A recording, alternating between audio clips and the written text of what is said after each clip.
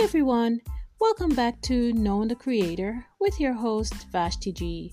Last time we spoke about what God expects from a marriage between a man and a woman. Today we will speak a bit about homosexuality because we do have marriages that are taking place today with couples that are of the same sex. Let's look a bit at what God has to say about it. We look at Romans 1 verse 27. It says, "And likewise also the men leaving the natural relation or use of the women, consumed with lust, passion for one another, men with men, working inappropriately, committing shameful acts together." So we see here what God has to say about homosexuality does not seem very pleasant.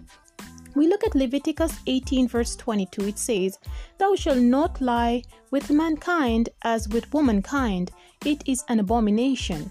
So we see here the word abomination here means it's disgust, or you would say disgusting, and there comes hatred in regards to this. So it's definitely not a very pleasant description of homosexuality, but this is what the word is saying to us.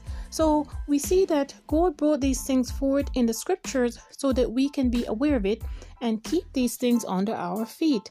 In these things, Lucifer tries to attach himself to our daily lives and activities, of which God is not pleased with them.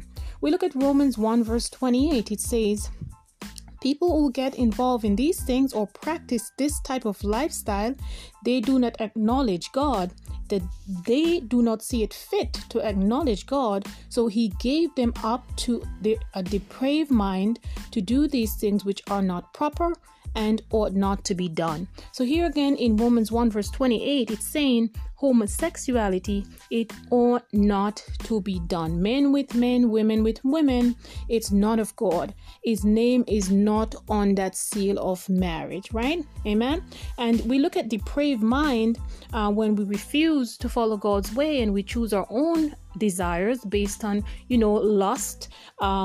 We look at the meaning of depraved. It says morally corrupt or wicked. We don't want to be associated with that, but that is what the word is saying.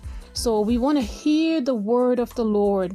God wants to give us a good and successful and happy and peaceful life, and he desires to share in our pain. We must know that calling Lucifer out of our lifestyles and surrendering to God, our great creator, is a good way of setting the tone for us to move forward into eternal life. Remember, John 8 verse 32 says, "And they shall know the truth, and the truth shall set them free."